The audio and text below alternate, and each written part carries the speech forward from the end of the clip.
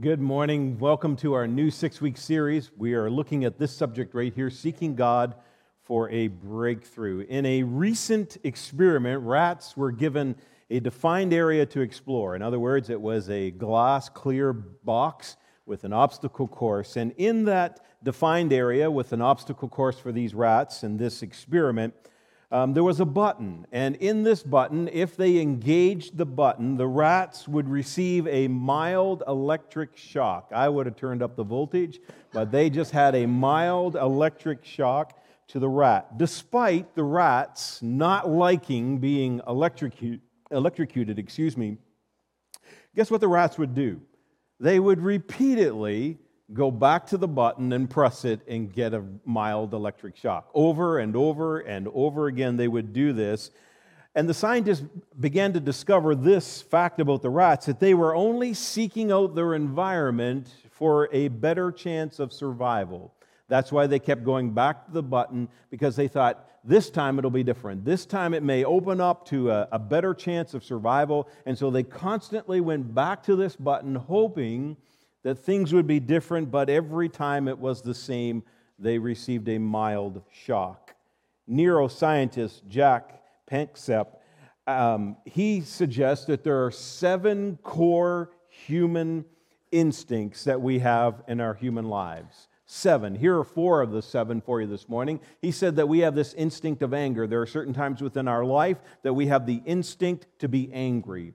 There are other times when we have the instinct to be fearful, like rats. I would be fearful of them. That's why I would turn up the voltage. But there are times in our life where we are fearful. We have that instinct. Other times when we have panic or grief in our life, it's a natural instinct. We just have that feeling, an emotion of panic and grief. And then sometimes we have the instinct of maternal care, to care for the crying baby, to change the diaper, to be compassionate. Then he says there's 3 more. There's pleasure and lust. We have that instinct within us as human beings. There's an instinct to play, to goof off, to kind of let your hair down and have some fun. But then there's this instinct of seeking, he writes. And of the 7 core instincts that we have as human beings, he says, his professional opinion, is that seeking is the most dominant instinct that we have as human beings. That seeking is the most dominant of all of them, instinct that we have as human beings. In a way, just like the lab rats continually was seeking for greater survival, a better chance of surviving, and would continually go to the button and press it to receive a mild electric shock, we too electrocute ourselves in search of a better life. I've noticed this about humanity. I've noticed this about your life and my life, that we all seek what, church? We all seek something. Maybe it's money, maybe it's sex, maybe it's comfort, maybe it's peace. Perhaps it's health, better health. Maybe it's the latest high of intoxication, or maybe it's love or connection or a relationship. But we all seek something in this room, and we all seek something of those who are watching online this morning. Even sometimes people will say, well, I'm not seeking anything. Well, I find that that's near impossible, slightly borderline lie, perhaps, because if you're seeking nothing, you are still seeking something, right? If you are seeking nothing, you are still seeking something. That something that you're seeking is nothing, but that doesn't exist. In our seeking, many of us are unhappy and unsatisfied, which translates into a life that repeatedly finds itself looking for fulfillment in the same places over and over and over again. Just like the lab rats, we keep going to this certain area of our life thinking this time it'll be different. This time I press the button, things will open up for me. This is going to be the chance for me. I'm going to do this. And every time we receive a mild or sometimes severe shock in our life.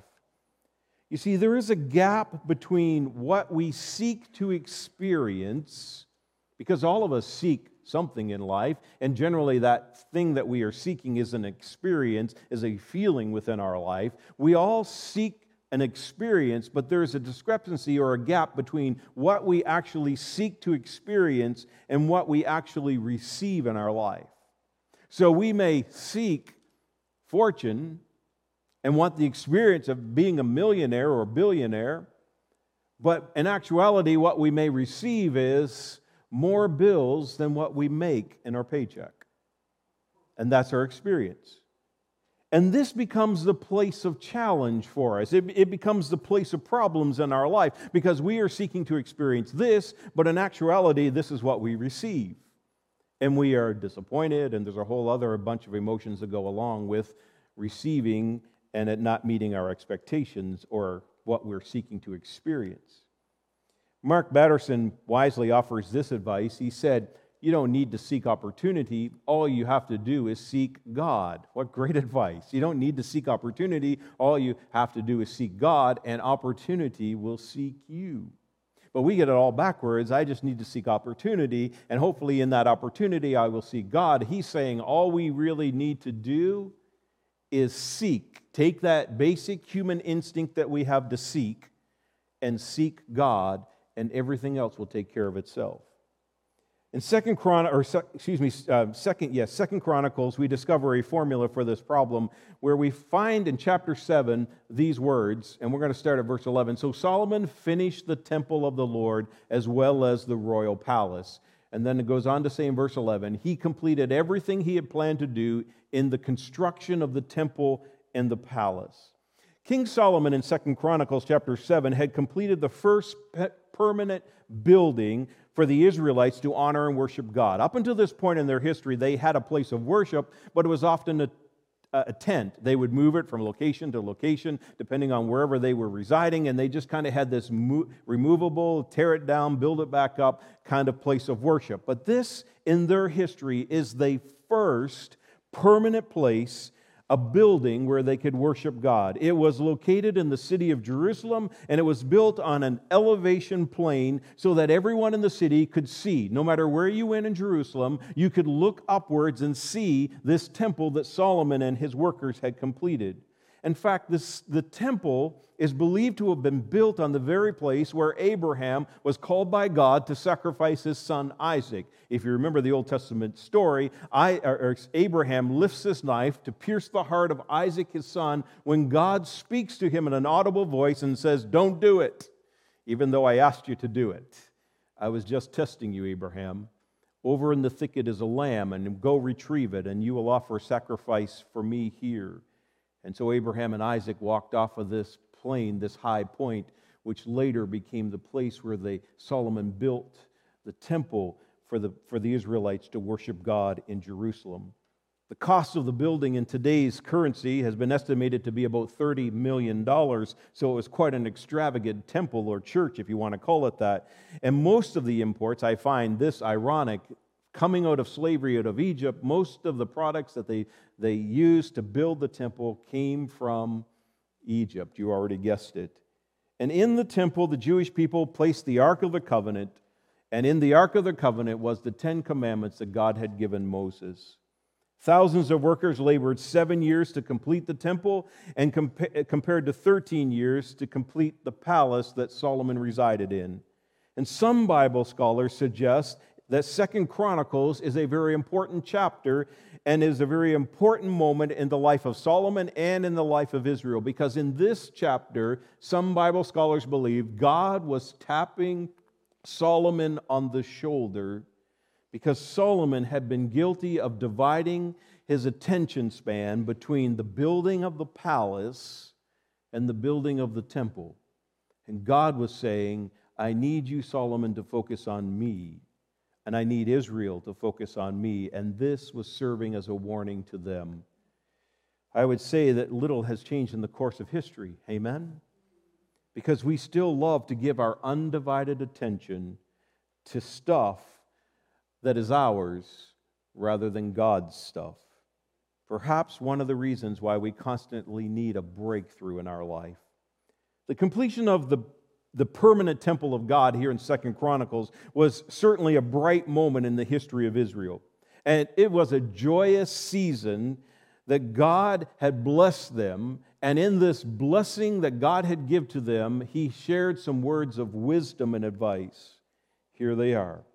Then one night, the Lord appeared to Solomon and said this, I have heard your prayer to Solomon and have chosen this temple as the place for making sacrifices. Then in verse 13, at times I might shut up the heavens so that no rain falls. He goes on to say, God does, or command grasshoppers to devour your crops, or send plagues among you. And then in verse 14, then if my people, say this with me, church, then if my people who are called by my name will humble themselves, pray, and seek God, and turn from their wicked ways, I will hear from heaven and will forgive their sins and restore their land. Notice the words of God in this passage of Scripture. There is a gap between what we seek to experience in life and what we actually receive in life. These were good days in the life of Israel. The temple was complete. The royal palace was stunning, more stunning than the palace of Queen Elizabeth, former Queen Elizabeth. Prosperity and sunny days were being experienced throughout the land of Israel. These were some of Israel's best days. Many of us seek such an experience for our own life, do we not? Sunny days, especially after Fiona blew through. We're looking for sunny days. We're looking for the best days of our life. We're seeking a Brady Bunch family, right? We're seeking Bill Gates' wealth. We're seeking superhero physiques like Spider-Man or Superman or the Incredible Hulk. We're seeking Einstein's knowledge and the former queen's popularity. We desperately seek these things. I hear them in people's language all the time. I wish I had more friends. I wish I had more money. I wish I had the perfect family. I wish my body was a different shape. I wish that I was just a little smarter than what I am. However, what we actually receive is far, far, far, far, far, far, far, you tired of that now? Far from what we seek to experience. What we receive is certainly a long ways away from what we seek to experience. It is in those moments that we seek God for a breakthrough, I hope, a divine intervention, a divine help within our life. The solution, we discovered it, is in 2 Chronicles. God says to Solomon, if my people will call by my name, will humble themselves and pray and seek my face and turn from their wicked ways, what does God promise to do? I will hear and I will see and I will forgive their sins and restore their lands. It is a powerful truth that resonates with every God-fearing person since Solomon first heard those words from God. Every generation since Solomon hearing those words from God, we get it. I believe Scott Sauls summarizes what God communicated in 2 Chronicles chapter 7 with these words. I think he summarizes it very well. Afflicted does not mean ineffective, and damaged does not mean done. Just because things did not go the way that we were seeking them to go, and we actually received something completely different than what we were seeking, does not mean it's over. It does not mean that you stick a fork in yourself and roll over and say, I'm done. It's over. I throw up my hands. I give up. It does not mean that you are ineffective. It only means that you didn't achieve your dreams, your wishes, your desires, your selfishness. It doesn't mean that God is not done with you. Amen? That's a hope-filled message. If the refreshing rain has not fallen on your dusty and dry life, there is hope according to 2 Chronicles chapter 7. Amen? Because God said, there are times when I will prevent the heavens from raining down rain on the ground. In those moments, what does God say? When your dry, dusty body needs the blessings of God and the rain of God from heaven, you, my people, should do what? Humble yourselves, seek and pray to me, and confess and turn away from your wicked ways, and I will see you, and I will hear you, and I will heal and restore you. Isn't that good news this morning? If our life is dry and dusty, if the grasshoppers have has devoured everything and you're standing in the middle of your empty life and you're hungry and distressed because there is no crop to harvest, and you're going, the locusts and the grasshoppers have destroyed everything. I don't have anything left, and winter is coming. There is hope in that moment. Because God told Solomon, tell the people of Israel, right on down to our generation, that if my people humble themselves, pray and seek to me, turn from their ways, I will see them and I will hear them. If plagues have struck your life and you are covered in boils and open sores and there is pus running everywhere and you're screaming, for God, take me home, I don't want this anymore. There is hope, amen? If my people will humble themselves and will pray and seek and turn from their ways, I will see and hear their prayers, and I will heal and restore that which is lost. A breakthrough is possible this morning for every one of us in this room. Amen? And a breakthrough is possible for everyone who's watching online this morning too. The formula for this breakthrough in our life is simplistic. I love simplistic formulas. Maybe you don't. Maybe you're a math whiz and you like the complicated algebra math equations. This formula is simplistic, but the application is extremely difficult. Here's the formula for a breakthrough in our life. If God's people will be what, church? Humble, pray, seek, and change, God will do what? Hear and act. It's as simplistic formula as you get. All you need to do is humble yourselves. All you need to do is pray and seek and change your ways, and God will hear and He will act in your life. He will do a breakthrough in your life. He will come through for you. It is a simplistic formula, but to live it out is difficult, is it not? Because many of us struggle with humility and humbling ourselves. Many of us struggle with praying to God. And many of us struggle with seeking out God's will for our life. And many of us do not want to change our ways and turn away from anything that we have created with our own hands. We want God to hear us and act in our life, but we don't want to humble, pray, and seek and change our life. But God does not hear and act unless we do what, church? Humble ourselves, pray and seek and change. If anyone is in need of a spiritual breakthrough, the formula is simple this morning, but the application is extremely difficult because it involves four things: that we must be humble, that we must pray, and that we must seek, and we must change and turn from our wicked ways. From 2 Chronicles chapter 7, verse 14, there are three strategies for having a breakthrough in your life. I want to share them with you this morning. First of all, admitting you need a breakthrough. Say that with me, church. Admitting I need a breakthrough. Admitting is the first step. I'm not sharing any new truth this morning. You already know that.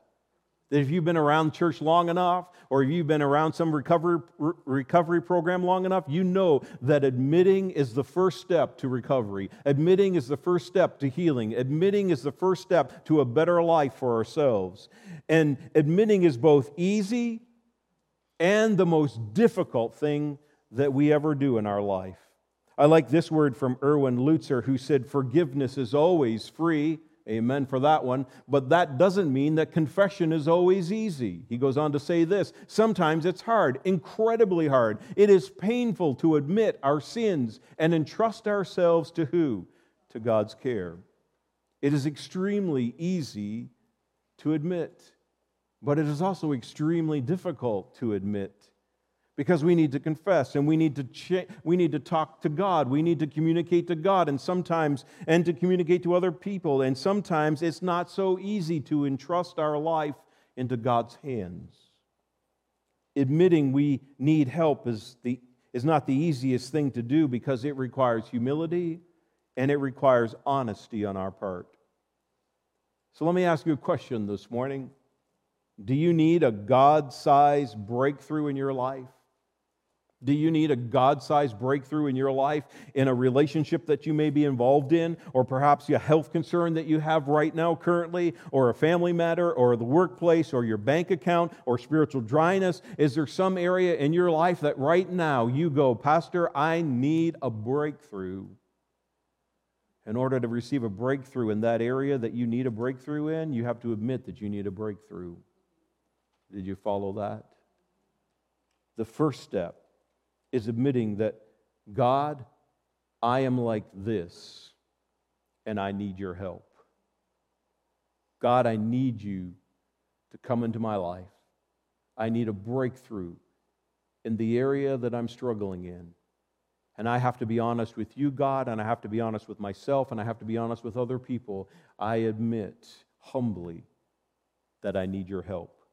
There is a fascinating story found in 2 Kings chapter 6, highlighting the importance of admitting the need that we need help. And by admitting the need that we need help, it becomes the gateway to the miraculous. I'll share. Here's the story. It's the most peculiar story you'll probably find in the Old Testament.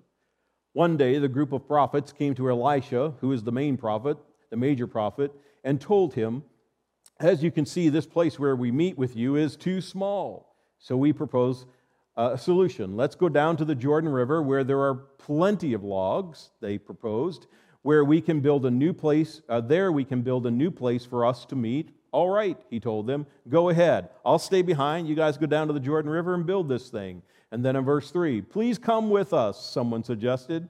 I will, Elisha said. And then in verse 4, so he went with them. When they arrived at the Jordan, they began cutting down trees. So they're making progress. Trees are going down. They're going to build this thing. And verse 5, but as one of them was cutting a tree, say this with me, church, his axe head fell into the river. Uh-oh, we have a problem. Oh, sir, he cried. This is the prophet in training. It was a borrowed axe. How does the prophet in training react? He admits he's got a problem right away. That's what we see. Up in the first 5 verses, we see that they're making progress. Trees are coming down. They're going to build this place where they can gather, where Elisha can teach these minor prophets in training, and good things are going to happen here. And then all of a sudden, the axe head falls off, the axe handle, and flies into the Jordan River. I don't know if you've ever had that happen to you. I've had that happen to me occasionally. Not the Jordan River, though. But I prayed as it fell off the end of the axe handle that it didn't pierce my body or someone else's, because it is quite a dangerous weapon. But into the Jordan River it fell. And what does he do? He immediately admits he has a problem. He goes, uh-oh, Elisha, we have a problem.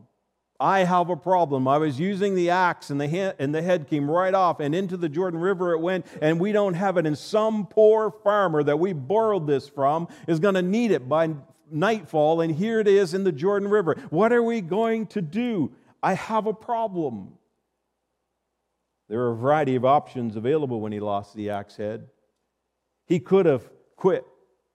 He could have said, I'm done with this. This was a stupid idea to begin with. I'm done. I'm leaving. You guys are foolish. It's stupid. The axe head's in the Jordan River. I'm done with you all, and walked away. We do this. You know that? When we refuse to admit that we need help in our life, we are in essence just walking away, throwing up our hands, saying, this is dumb. This is stupid. I'm not doing this. He could have pretended he still had the axe. He could have puttered around and fuddled around in the trees and the limbs and the branches and pretend like he was holding the axe handle, like there was an axe head on the end of it. And he could have pretended that all is good. And some of his buddies could have said, can I borrow the axe for a little bit? Oh, no, I still need it. I'm still working on this tree over here, but I'll get it to you eventually. He could have pretended like nothing had ever happened. But he knew right away that he needed help. He knew he needed to admit right away that there was a problem. Here's what happened after he admitted. Here's what happened after he admitted that there was a problem. Elisha comes to him and goes, where did it fall? The man of God asked. when he showed him the place. So he took him over to the Jordan River and said, this very spot right here, Elisha cut a stick and threw it in the water. And that's at that spot, when, say this with me, church, when the axe head floated to the surface. I don't know about if you know anything about tools this morning, but it is impossible for an iron head of an axe to float. It is impossible. But do you see what happened when this young prophet in training said, I have a problem. I've admitted there's a problem. The axe head has fell into the Jordan River. There's a problem here, Elisha. What are we going to do? And Elisha says, go show me where it fell into the river, throws a stick on the water, and a miraculous thing happens. The axe head floated to the surface. When we admit that we need God's help, He does the impossible, friends. He makes axe heads float to the surface. And then he does this in verse 7. Grab it, Elisha said. And the man reached out and grabbed the axe head from the Jordan River floating there and puts it back on the tool, and away they go. It's the most peculiar story you'll find in the Old Testament, but it teaches us one thing, that if we admit that we need the help of God, when we admit that we need God's help, He always shows up.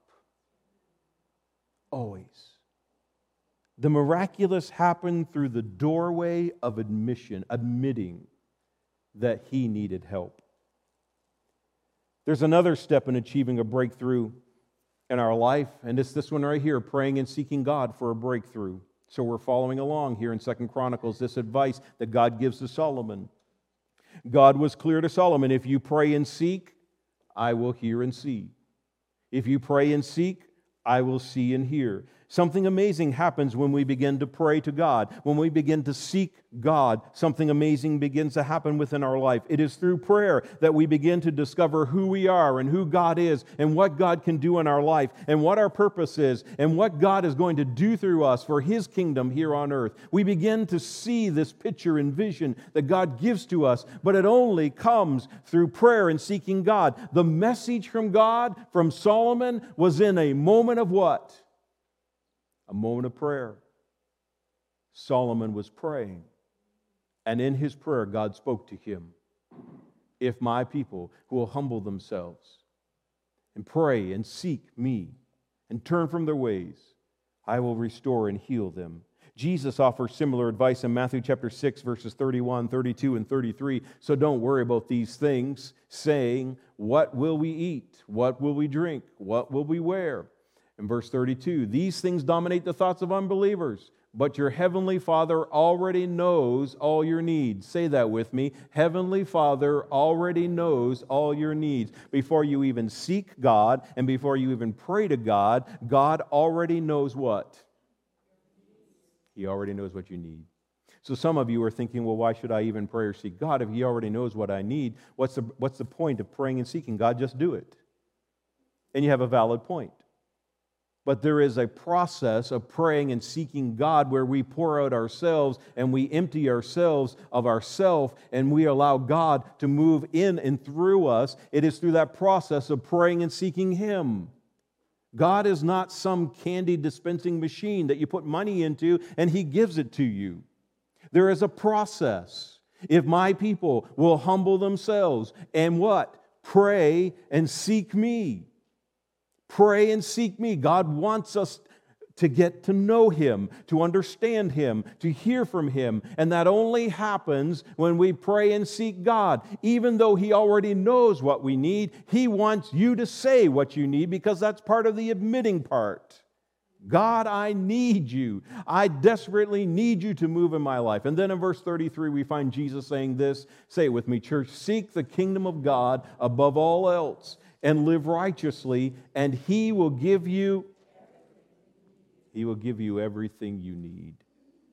Pray and seek God. He has everything we need. Amen?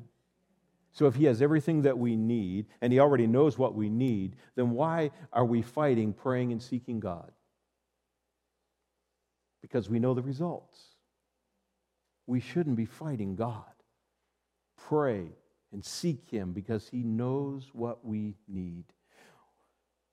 There is a final step in achieving a breakthrough, and it's this one right here. Number 3, turning to God for a breakthrough. Say it with me, church. Turning to God for a breakthrough. God is very direct in His instructions to Solomon. He is very direct in His instructions to Israel and all who worship in the temple. If my people who are called by my name will humble themselves, pray, and seek my face, and turn from their wicked ways, I will hear from heaven and will forgive their sins and restore their land. Restoration comes through turning away from the experiences that we seek. Restoration comes through turning away from the death that sin creates in our life. Restoration comes to our life by turning away from the desires that we have and turning towards the desires that God has for our life. That God would break through our life with His purpose, with His grace, with His mercy, with His purpose for our life. There is hope this morning. Amen? There is hope for everyone who turns towards God and turns away from the things of our life. It's a beautiful picture that we find in the book of Romans chapter 8. We find Paul writing here in 35, 36, 37. The worship team read it for you this morning already. Can anything ever separate us from Christ's love? Good question. Does it mean He no longer loves us if we have trouble or calamity? Absolutely not. Or are persecuted or hungry or destitute or in danger or threatened with death? In verse 36, as the scriptures say, for your sake we are killed every day. We are being slaughtered like sheep. And then in verse 37, no, despite all these things, say this with me, church, overwhelming victory is yours through Christ who loved us. Overwhelming victory. I like how Paul doesn't just say victory, but he kind of adds to it by saying overwhelming victory is for who? Us. Every one of us in this room, everyone watching online this morning, overwhelming victory is ours through Christ Jesus. Similar words were given to Solomon from God in chapter 7, verse 14. I will hear from heaven and will forgive their sins and restore their land. It is a tremendous promise this morning for anyone seeking God for a breakthrough. Are you in need of a breakthrough in your life? Ravensbrück was a dreaded Nazi concentration camp where less than half of the population ever survived that camp. Staggering death numbers. Lice and fleas and disease and moldy bread and hard labor and strip searches and suffocating living conditions choked out hope. Everywhere but in barracks number 28. Unhindered by guards who would not go in barracks 28 because the fleas were so thick they didn't want to have a flea on them. So they left whoever was in barracks 38 by themselves because they would never go in there. And so the prisoners in barracks 38 would sing hymns and read scripture. In The Hiding Place, Corrie ten Boom describes how God's word sustained her life and all of those lives in barracks 28 during World War II. She said, I would look as my sister Betsy would read the Word of God, especially from the book of Romans chapter 8, and I would watch as the light of God would go from face to face to face, where they would sit there in the dark, and they would begin to think. And Corrie ten Boom said, we are more than conquerors. We are more than conquerors. Not we shall be, but we are. In the face of death in a concentration camp, clinging to the promises of God, they needed a breakthrough from God, and they were believing that they were more than conquerors, not that they shall be, but that they are more than conquerors. I want to tell you this morning, church, and those who are watching online, we are more than conquerors through Jesus Christ. Amen. He came to this planet to die on the cross. He rose again 3 days later. He sits at the right hand of God the Father, and intercedes on our behalf. When we cry out in the name of Jesus, He's interceding on our behalf. Why would God do that? Why would Jesus do that? So that we could live in spiritual victory, so that we could have breakthroughs in our life when relationships go awry, when our finances dry up, when we don't know where we're going to be the next day. God will show up if my people, He said, will humble themselves and pray and seek and turn from their wicked ways. I will hear and see them, and I will restore that which was broken, and I will restore and bring healing to that which is wounded. We need a breakthrough, amen? Do you feel like a lab rat that keeps pressing the button and all you're getting is an electric shock? And yet you keep pressing the button, hoping that this time it will be different. This time, the door will open. This time, things will be different. But every time, you get the shock of your life. You need a breakthrough in a relationship? Do you need a breakthrough in your finances? Do you need a breakthrough in your dry and dusty life spiritually? Do you need a breakthrough in health? Do you need a breakthrough emotionally? Do you need a breakthrough this morning? There is good news. God said to Solomon, if my people who are called by my name will humble themselves and pray and seek my face and turn from their wicked ways, I will hear from heaven and will forgive their sins and restore their land. It's such a simple formula. Admit, pray, seek, turn, and God will do the rest. Forgive and restore. Would you bow your heads and close your eyes this morning? If you're watching online, I would encourage you to do the same this morning.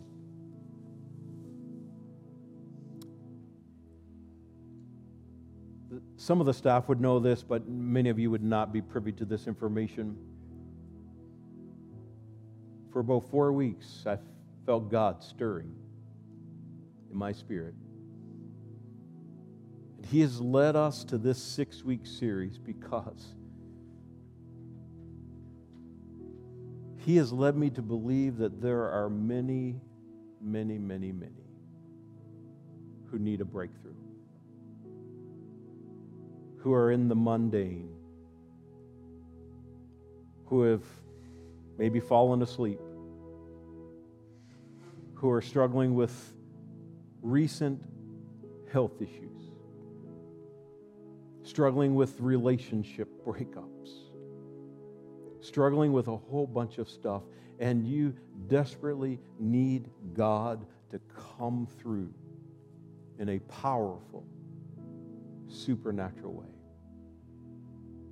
We are seeking God in the next 6 weeks that He will show up in a powerful way, that He will move His Holy Spirit, and that He would show us that if we humble ourselves and we pray and seek Him and turn from our ways, that He would heal and restore.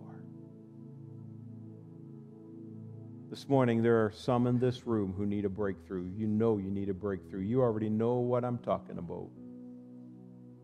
Others of you will need a few more weeks of processing. But if in your spirit right now, you're feeling the Holy Spirit saying, yes, I need a breakthrough. Come, Holy Spirit, and give me that breakthrough.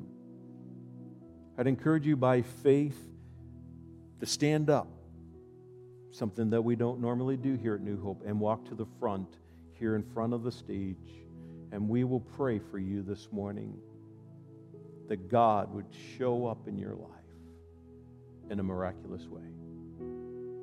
If you're watching online this morning, there's a text number. We'd encourage you to text that number. We'll pray for you as you're seeking God for a spiritual breakthrough. Text that number. We'll pray for you right now. If you need a breakthrough, now is the moment.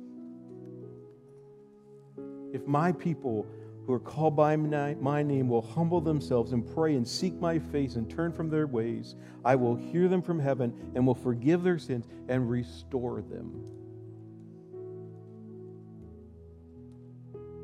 Anyone else need a breakthrough this morning?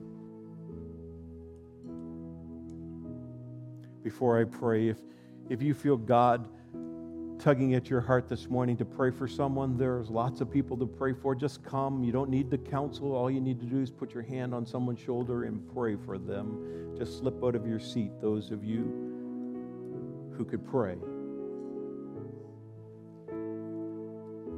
Father God, we thank you for your truth this morning. We thank you for your love. We know that those who are standing here in front, those who have already texted, pray for me, I need a breakthrough, that every one of us need a breakthrough, including myself, God, because I've sensed this in my own spirit, that I need you to move in my life. From the mundane things to lift my head above those things. And to keep my eyes on you. And God, that you, as I humble myself and as I pray and seek you and as I turn from my ways, Lord, that you would hear my prayers and bring hope and grace and vision. For those who are standing here this morning, I pray that you would do the same for them.